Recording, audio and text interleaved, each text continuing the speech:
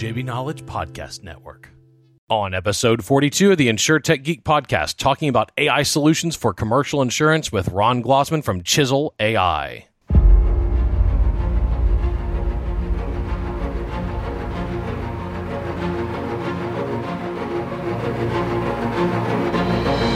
The InsurTech Geek Podcast, powered by JB Knowledge, is all about technology that's transforming and disrupting the insurance world. We'll be interviewing guests and doing deep dives in specific tech we see changing the industry. We're taking you on a journey through insurance tech, so enjoy the ride and geek out. Back in a second.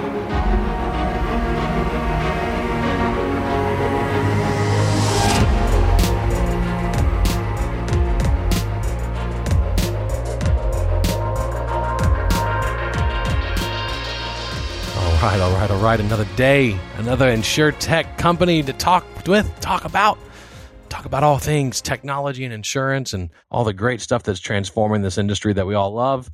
Today with me, I have the illustrious, the Canadian, Ron Glossman from Chisel AI. Ron, good to have you on the day joining us from Canada. Pleasure to be here. Thank you for having me, Yeah, Sorry? Let's have some poutine and call it a day, I never understood what people saw in poutine. It's not for me, and I think a lot of Canadians will say I'm not Canadian for that. But yeah, they'll disavow you, huh? It's an interesting deal, Ron. I'm a little out of sorts right now because I usually go to Canada at least 2 to 3 times a year. I like going to Vancouver. I have some long-time conferences I've been speaking at in Vancouver. I like going to Toronto and speaking at a couple conferences there every year. I generally do the rounds. I hit Calgary, Toronto, Vancouver. I'll go to, Quebec City. None of that this year. I'm banned. I'm personally prohibited. They don't want me there. Oh, wait, no. It's because I'm an American. They don't want any Americans there. You're back in Code Red. Code Red. I feel like we're on Star Trek now. Captain, put her in Code Red.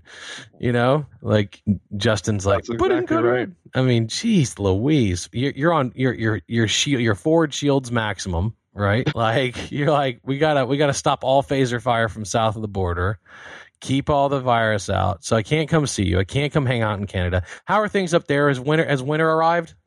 it's funny you say that. We had not our first. It's weird because we sort of have 13 seasons in Canada. I know you've probably heard of 4 seasons, but we have 14 here. And one of the seasons is called early winter, and then we have late fall, and then we have real winter. So it just snowed yesterday. We have a thick, nice covering on the ground, but that was the second snowfall of the year. But I think this one will actually stay. Well, congrats, I guess. Let the winter sports begin. I mean, in Code Red, like, do you get to go out on your snowshoes and now your snowmobile? It's funny. I asked somebody the same thing. I'm a very avid snowboarder, and I was thinking, chairlifts are 6 feet apart in some sense, at least when they're going up. So it shouldn't really be a problem. So I hope that they open mountains, but I don't think there's been any official statements. Yeah, well, I hope they do because, man, that would be a shame. I'm a skiing guy. Snowboarding involves too much time on my butt. I like skiing a whole bunch, but I hope you do get to do your skiing. I know you Canadians, you thrive on winter sports and visits to Florida in the winter. So since you can't do visits to Florida, I hope you at least get your winter sports. We're not going to talk about the weather, though. We're going to talk about insurance tech. Before I get started with my interview, don't forget you can subscribe to the InsurTech Geek Podcast. If you're listening to this on YouTube or Facebook or any of our live video streams, you can text Geek Out to 66866 and you never miss an episode. We'll email you the show notes and the links and everything there. Back to Ron Glossman from Chisel AI. That's chisel.ai. Ron, we're going to talk about Chisel and what it does. I'm pretty excited about using machine learning for making sure people are actually getting what they bought, and they got the quote. I mean, that's really, as a consumer of a lot of insurance, I can tell you that's a big pain in my rear end. So I'm excited about that. We're going to talk about how you're helping underwriting too. Before we do, I want to talk about you. You've got a good story. You're Canadian, which is cool, right? I mean, you got maple syrup in your blood, don't you? And so tell me, where'd you grow up? What'd you dream of doing when you were a kid? Yeah, it's interesting. So I actually immigrated to Canada, which I think is the most Canadian thing. I think the statistically, like 2/3 of people who live in Canada are immigrants. Although I might be wrong, it might be 1/3, but still, it's quite a large. It's a lot.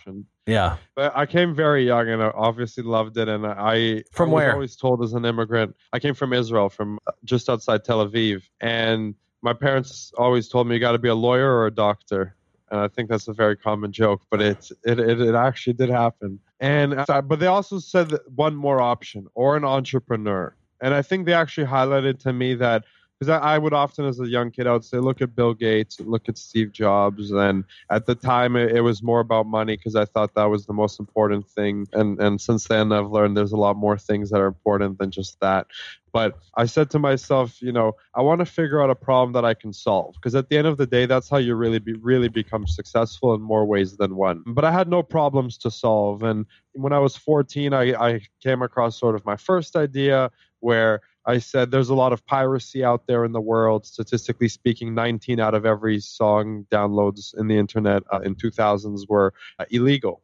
So if they were making billions of dollars on 5% of the market, how much money was out there for the other, 19x that they were leaving behind? So I said to myself, what if we do an opportunity where people can listen to music for free and we make ad revenue? And it was pretty successful. We had a couple thousand artists, like about 100,000 users, and broke even on the venture. But obviously we now know Spotify has obviously come in and really dominated that space. But it was my first learning opportunity, and I learned a lot. And I sat around, went to college at University of Waterloo and Laurier, where I studied computer science and business. And I said to myself, I was sitting there as exam season, and I said to myself, it just doesn't make sense that people have to study by reading textbooks, because exams are only 10 or 20 pages and the whole textbook is 1,000 pages, right? So that's 1 or 2% of the content. And I said, I think I can teach a computer how to read, because that seems pretty fun and easy.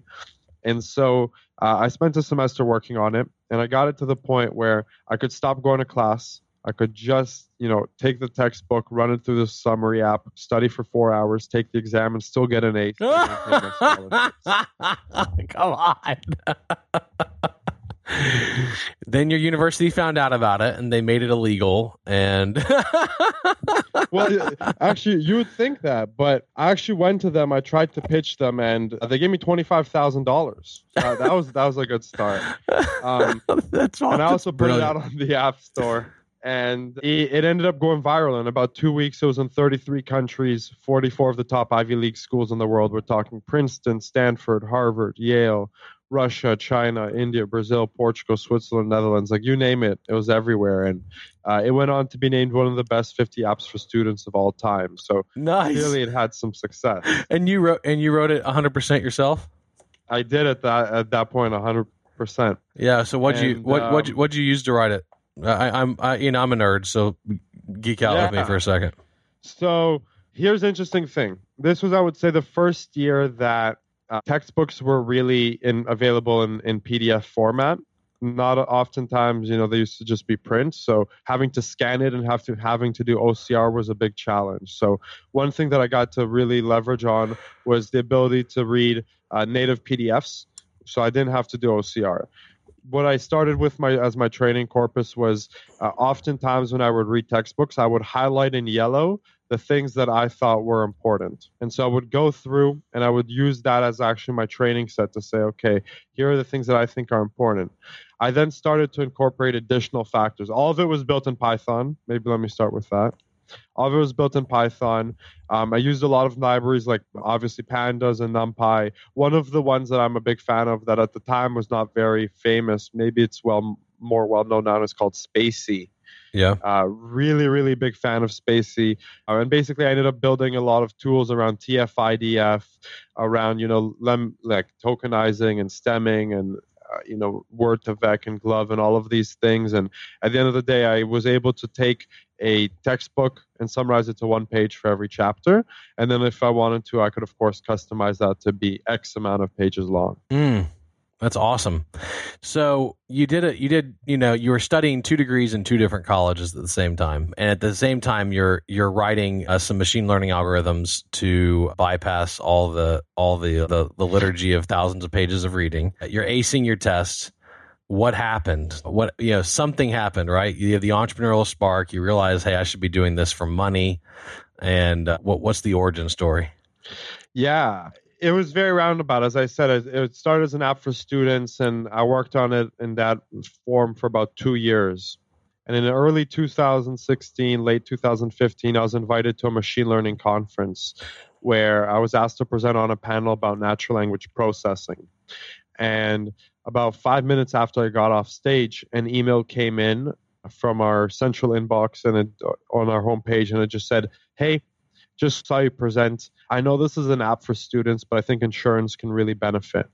Do you have 5 minutes to chat?" And it ended up being one of the biggest insurance brokerages in the world. I quickly followed up with her. She, was a senior VP there. I said, yes, would love to chat. Met up with her and her team basically 6 times over the next 8 weeks. And at the end of it, they educated me a lot about the types of documents that they read when they're trying to avoid errors and omissions in their operations.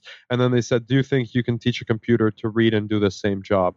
And I said, yes, I think I can. I think it'll take, 6 months. We negotiated a price at the time. I thought it was a crazy killer deal. So I knew that there was a market there, even if I hadn't done the traditional TAM sizing just yet.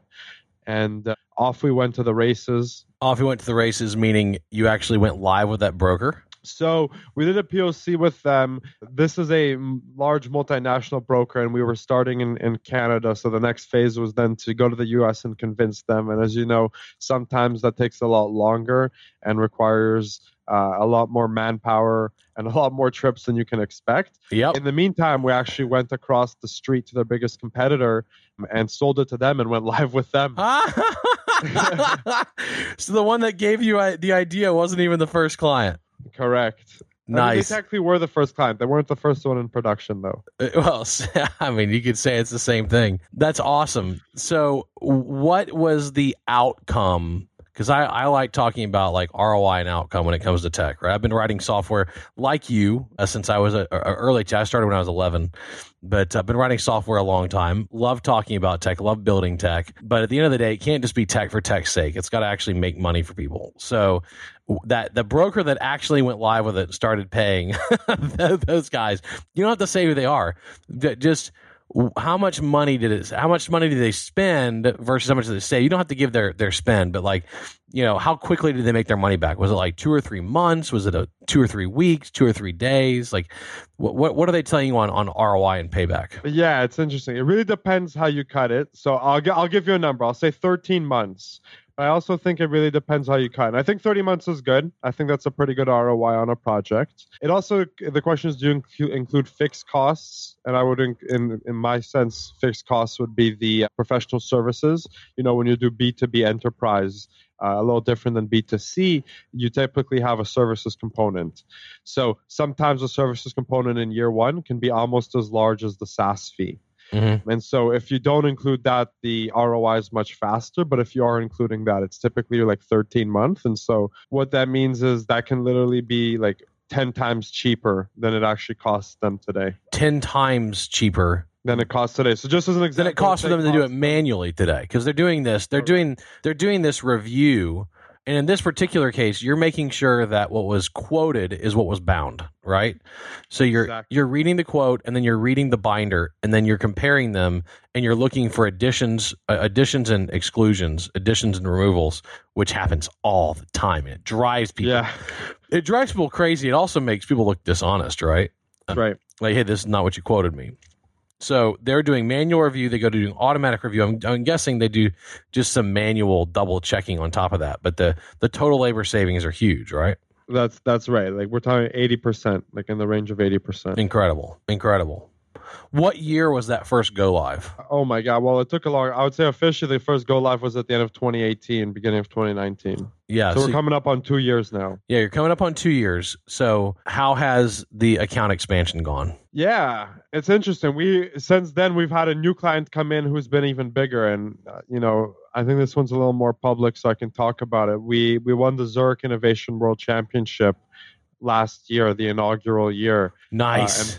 And fun fact, I'm not a big golf fan, but for those of you that are, Zurich hosts or sponsors one of the big golf tournaments, and they keep the trophy for it. And Tiger Woods is one of the trophy holders, and my trophy from the Zurich World Cup sits right next to his in their main office in Switzerland. So that is awesome. I think that's pretty cool. anyways, back to the story. So Zerk's been very public about their relationship with us. That is one of our, most sort of favorable relationships, one of our largest accounts. So I would say you learn a lot. Obviously, the first customers, let's talk a little bit about mistakes. Like the first customers are the ones who you learn a lot from. And sometimes you make mistakes with them that you live and you get better from. And sometimes it just takes them time to see you in a different light. And so sometimes the expansion can be faster with other customers. Yeah. Okay, that's great. So where have you evolved to? Because you're not just doing machine learning review of binders to quotes. Now you've taken a dive into the deep end of the pool with underwriting, correct? That's right. The deep end. That sounds so scary. But it is the deep end. Underwriting is a big, deep, scary place. Yeah, and I think that's interesting because I would say it's not a deep end of a pool, but it's like Mariana's Trench. Like there's so many levels to this. And oftentimes as a startup, even as investors or even with customers, it's hard to differentiate, and they'll be like, well, there's a million people who do this. And it's like, well, not really, because like there's levels, there's levels to this. But yes, so what we're starting to do now is focus on the clearance and registration piece of underwriting. And so the interesting thing is when we look at underwriting, there's, depending how minute and granular you want to be, 15, 23, or 42 touch points. You can probably get even more than that, but at least in our analyses, we've been able to get those numbers. So when we think through that, one of the very first things that need to happen, and it's one of the most pivotal things and the things that companies have the worst turnaround time on, is clearance and registration. And what I mean when I say clearance registration is typically three things need to happen. An application or a submission comes in from a broker or some other method. Sometimes it can be through a portal if it's still a PDF. And what typically happens is there's a queue. So it sits there for 3 to 5 days until some type of customer service representative or underwriting assistant can get to it. Their job is to look at the submission and just do simple data entry, like get into our CRM, get it into our clearance and registration system to check for sanctions, and get it into, let's say our quoting engine for some other reason. The other thing that they do is they also try to decline the business. So if they see things like, oh, these guys have like 20 claims in the last 5 years, that might not be a risk appetite. And so that determination can take time, and it also has a lot of mistakes. And so the very, very first thing that we focus on is just getting the information out from those applications into your traditional systems. So it's meant to work with your Guidewire system, your Salesforce, whatever it might be. So it's meant to just automate data entry. So you'd use an RPA for that? It's a lot more complex than RPA because here's the thing. A lot of these carriers will work with more than 3,000 brokerages and agencies, all of which have a different format. Not everybody's using board. Yeah. Don't you love it? It's like an IT. It's like a technology dream because it's a gigantic, colossal problem, right? It's an incredible amount of inefficiency and absolutely no standards. It screams out machine learning, right? That's right. And that's the thing. Like with RPA, and it's also interesting because there's some RPA bots that have machine learning built in that do a really good job of adapting, though. That's right. And I think also the interesting thing is if you look at the sort of distribution of the problem, most of your business probably only comes from a handful of those brokerages and agencies. And so even if you tackle the head, it typically has a short head and a very long tail. Yeah. But that short head is very fat. You might be able to solve 60, 70, 80% of the problem by solving 10, 20, or 30 different file types. So RPA can definitely leverage the problem on the small scale. But when you get to really, really big problems, it doesn't quite solve the problem the way we do. How do you do it? Oh, baby, like we have a pipeline. It's not like one piece of code. It's very like you don't just copy and paste code off of FormStack or something. I mean, you definitely do. Stack Overflow. You definitely do, but that's a small piece of it. No, I mean, I won't go into necessarily the super saucy stuff, but I'll go maybe. You don't have to. You can keep it at you can keep it at 50,000 feet. I mean, this is because I feel like we don't get enough time to talk about this. Like I get it. I understand what you're. So first off, you're trying to make sure that forms are complete, right? That has to be step number one. Like an application. In that the first check, is this application even complete? It's interestingly enough, yes. The answer is yes, sort of, but it doesn't take any action. It just says the application's incomplete. Yeah, it just lets them know. It didn't kick it back. Kick it back. Yeah. It does not kick it back to the applicant. It just No. it just lets the initial person dealing with it know that it's incomplete. Correct. And obviously, like that's a configuration thing. It's very easy to write software that says once this flag is triggered, send an email. But no, so basically the goal is that the emails come into a centralized inbox or something else. The inbox is constantly pulled, sort of like a webhook. It's constantly monitored. As applications come in, the first thing you do is you read the email body. That's one piece of data. You extract some information from there. Typically, let's say the name, the email of the broker, the name of the applicant, and the date that they need the response by. Then you need to look at all of the attachments. And on average, there's 3 to 7 attachments. I've seen as many as 33. So then you need to take each one of those attachments. It can be Word files, Excel, PDF.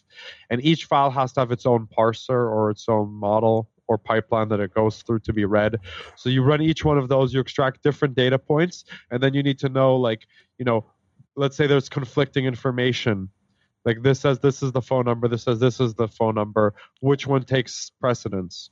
Yeah. And so it's a deep, I call it a cake. There's levels, many, many layers to it. That's the 50,000 foot view of how you do it. That's awesome. So what's the market reaction now? Like, is it, oh my gosh, I have to have this now? Or there's still a lot of people that don't understand what you're doing? Education is definitely I would say now it's different. The education that we had, 4 years ago was a lot about what is AI? How can I trust it? And a lot of preliminary education pieces around what is AI, what is technology. Now the conversations are a lot about how are you different than your competitors? Educate me on how you're different. So they're no longer saying, is AI the right solution? What is AI? Is it safe? But they're saying, how are you different? So now we have to, and back then, I would say we were the only vendor. And nowadays, I still think we're the only vendor in specifically what we do, but on the surface. Everybody thinks that, by the way. We don't exactly have a head-to-head competitor. Yes, you do. Right? Like everybody does. Yeah, of course. And there's a couple that come to mind, but I would say a lot of the education nowadays is more about competitor versus what is AI and how does it work? Yeah, gotcha. That's awesome. So what's next? We want to build more applications, and I think we have a couple really interesting areas that we want to work on next. And these applications are, I would say today we're very much in laying the plumbing or the groundwork for being able to do cool things downstream. So right now, as we talked about, it's a lot about making sure the data exists, making sure the data is clean, making sure the data is valid, making sure the data is in the right place. Once you've cracked that nut, and I would say a lot of companies need that nut cracked, and nobody has or people are still working on cracking the nut. Once you get that done, you can move on to really cool things like what Amazon's amazingly good at, which is what do other consumers like you buy? Imagine an insurance company that could have the recommendation engine. And so that capability is something that I would love to, have a part in building. And I think the first person to be able to do that will reap the benefits. And I think Amazon is also trying to do that. I read in the US, if you're not buying drugs, like pharmaceutical drugs with insurance, you can get it at a deep discount on Amazon Prime. Yeah, well, we have a very complicated medical market here, but Amazon is jumping in headfirst into all kinds of segments of it, and of course Walgreens and CVS are as well. Yeah, pretty direct medical care. So it's a pretty different world that's coming up. Yeah. That's great, man. Well, look, let's just kind of the last thing. Where do you think machine learning is going? Is this replacing humans or augmenting them and making them better, or a little bit of both? Both, and even more, it's also creating new jobs. Data science jobs are some of the most in demand and highest paying jobs that people can really get, and even coming out of college, right? So it's a complex question. I liken it to the Industrial Revolution, where a lot of people used to be employed in the agriculture industry, and nowadays 4% of people feed 96% of the population. And so I think we have sort of a similar thing where we'll be able to reap the benefits. We'll be able to have better lives, hopefully. In some sense, I'm hoping work less. So one of our company missions, or our company mission, our company saying is work smart and enrich lives. It used to be work smart, not hard. But we decided to change it because, not a great saying in the sense, you should still work smart and hard. Yeah, no, I learned that a long time ago. I started my company when I was 21. I remember when I was 25 and running a tech company. Right, it's been a while. I'm 41 now, but I used to always correct people when they would say work smart, not hard. I would say, how about work smart and hard? Because right. Like we should work hard every day. It doesn't mean you have to work long hours. You just have to work hard during the hours we're working, right? And that's right. And that's to me, that's actually the biggest promise of AI and machine learning, is allowing us to keep working a good hard 8-hour day, but to get a lot more accomplished, drive output up, drive productivity up, which drives earnings. And you said exactly, the jobs that are getting created by machine learning pay way more because they add a lot more value. And if you look at just we're functionally in the third industrial revolution, right? I mean, the first one started 200 years ago. Each time net aggregate unemployment's gone down and wages have gone up. And that's net of inflation, right? So like just raw wages, and we work 50% fewer hours than our great grandparents did on average, and that came from automation. And so when you look at that, I mean, the 5-day work week is less than 100 years old. Automation. There's a lot of things that came from automation. There was certainly legislative reform that came along with it, but that legislative reform wouldn't have been possible without productivity gains made by the Industrial Revolution. And to me, this is the third wave, right? This is digital industrial revolution. Although there's still, rapid changes and improvements being made in raw manufacturing. I was looking at some videos of some modern car manufacturing facilities, and they are absolutely science fiction brought to real life when you see them going on, and then you watch SpaceX launch their Crew Dragon capsule, a Canadian who went to South Africa and then back to Canada and then came down to the promised land here in the U.S. Elon Musk? Yeah. That's right. Yeah. A lot of people don't know that. Yeah. Good. Yeah. Well, yeah, his Canadian family, a very adventurous Canadian family who decided to go live in South Africa for a while, and then he came back to Canada first. Didn't like the job opportunities he had, so came down to the United States, then applied to Stanford, never enrolled. And never actually enrolled at Stanford. And it's amazing to me how much value has been added to humanity through engineering. Like I honestly get a little emotional about it. I'll be straight. Like you and I share a lot in common. I did anything I could in college to try and game the system, right? I was honest. I didn't cheat. But I remember doing side projects for clients because I started my business when I was in school, and I would go to my professors and get them to let it count as my work for the class. And like I got in really big trouble my junior year. I was in ROTC. I was a Navy midshipman, so I was in the military college portion of Texas A&M, and I got in a lot of trouble my junior year for this event that we weren't supposed to do, and we did anyway. and I got a rebellious streak in me, and I was the senior ranking junior on the scene. And so they came down hard on me.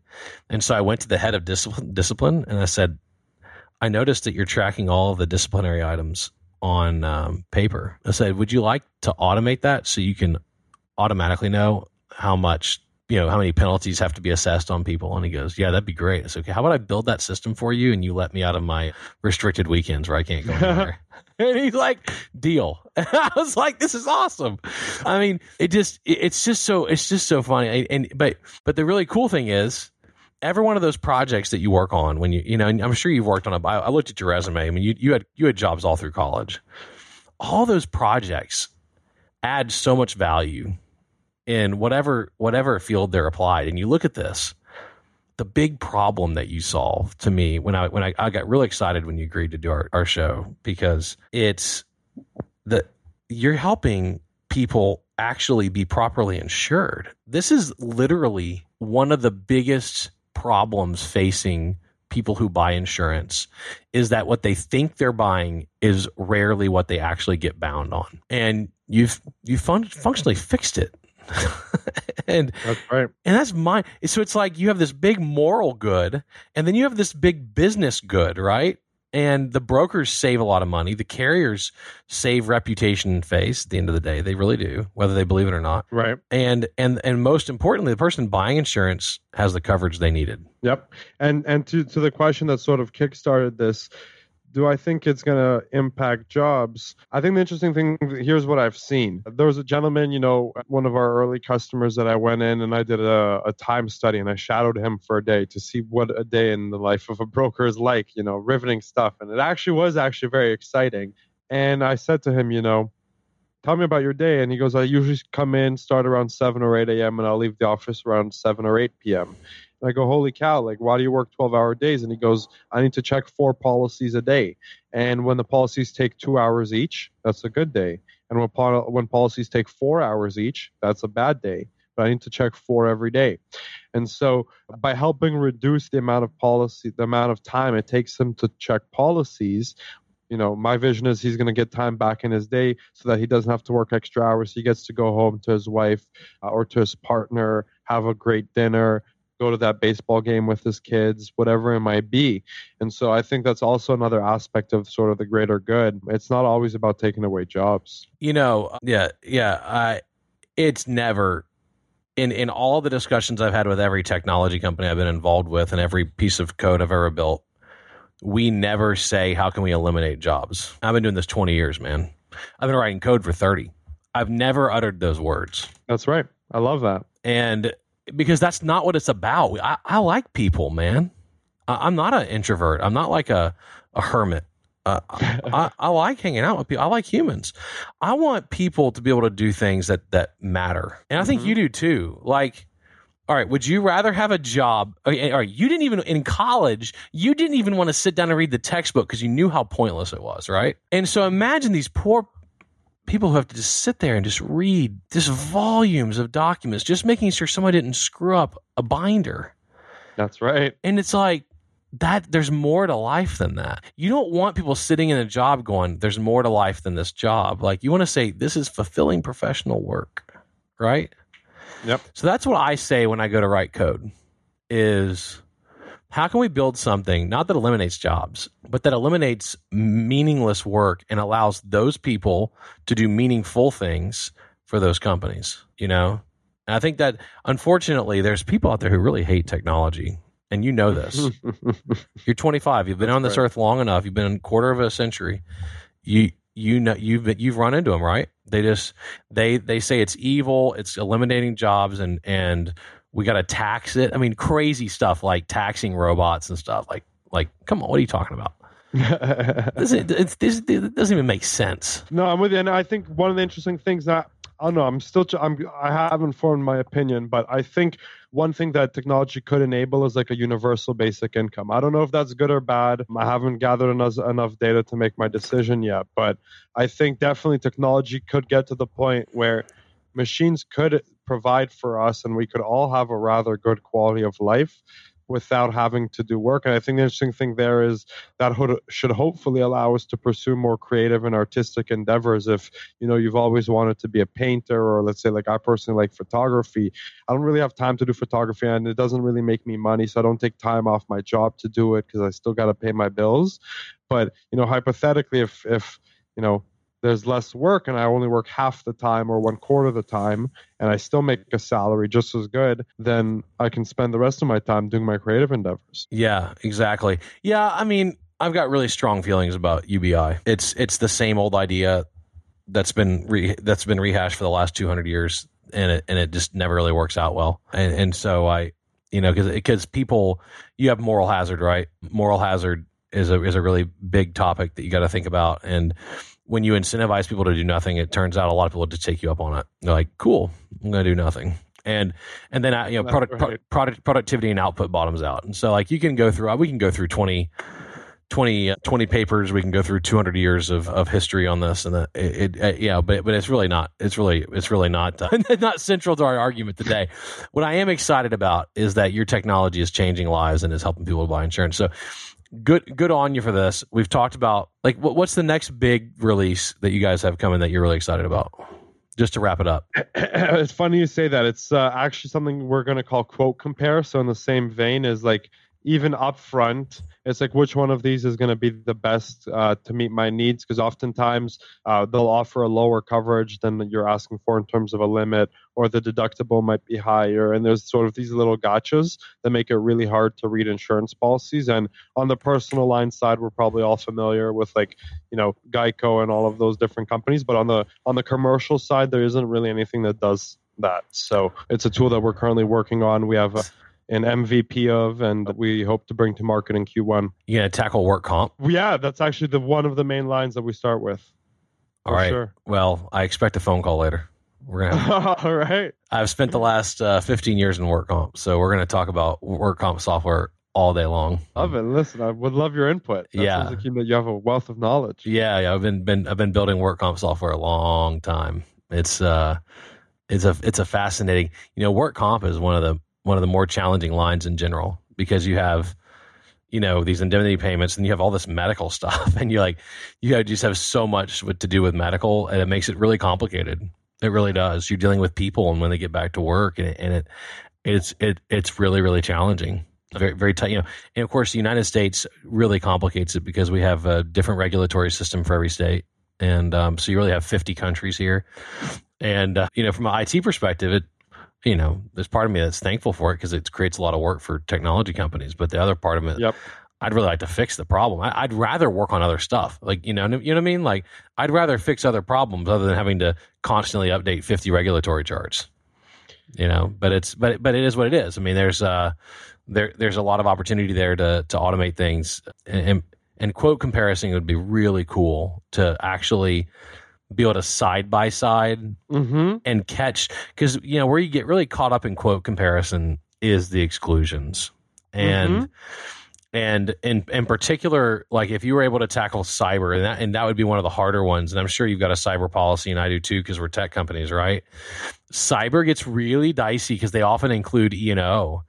And the exclusions get really, really finite, minute gotchas. You can get in big trouble in cyber with the exclusions and with work comp. So sure, I'm eager. I'm eager to see how you handle it. That's actually what I'm saying. Yeah, I mean, let's chat offline. I'm happy to set something up. I mean, it's definitely, and that's part of the complexity. And that's the interesting thing is, I mentioned we've looked at, depending on how granular, there's a variety of different touch points to work on. We've known about quote comparison for 3 or 4 years, but the reason we haven't built it to date is part of it is the complexity that you just highlighted. So you can only imagine what that means the other 14 mean if we're doing this as the third one. Yeah, right? That's awesome.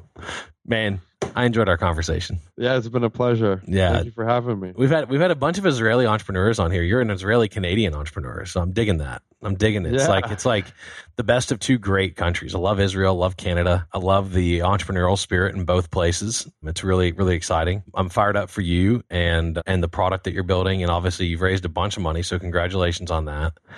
And just hold on to your dream, keep chasing it down, and certainly we'll follow up with you as you keep blowing it up. Sounds good. Thank you so much. And I will say, I'm a sole founder, but I have to give it to the team. It wouldn't be possible without, the many people that support me. So I can't take all the credit for all those wonderful things you said. I just have to throw in the team as well. Good leader credits his team, and I appreciate that. I've got 230 amazing people behind me that just absolutely do a great job every day for us here at JB Knowledge, and I'm thankful, thoroughly thankful for them, and I'm thankful for your team too, because they're helping improve the insurance industry. And so you and I get to talk on the video cameras, but they're the ones making the magic happen. So a big kudos to your team, and a big thanks to you for joining us today. Thanks for all of our listeners out there in listener land for joining us. That's right, for the InsurTech Geek podcast, powered by JB Knowledge, jbknowledge.com. It's all about technology that's transforming and disrupting, in a very good way, the insurance world. I've been your host, James Benham. Big thanks to Jim Greenlee, our podcast producer, Kara Dalton, our creative producer, and Adele Waldeck, our transcriptionist. And thank you for joining us today. We're taking you on a journey through insurance tech. So enjoy the ride and geek out.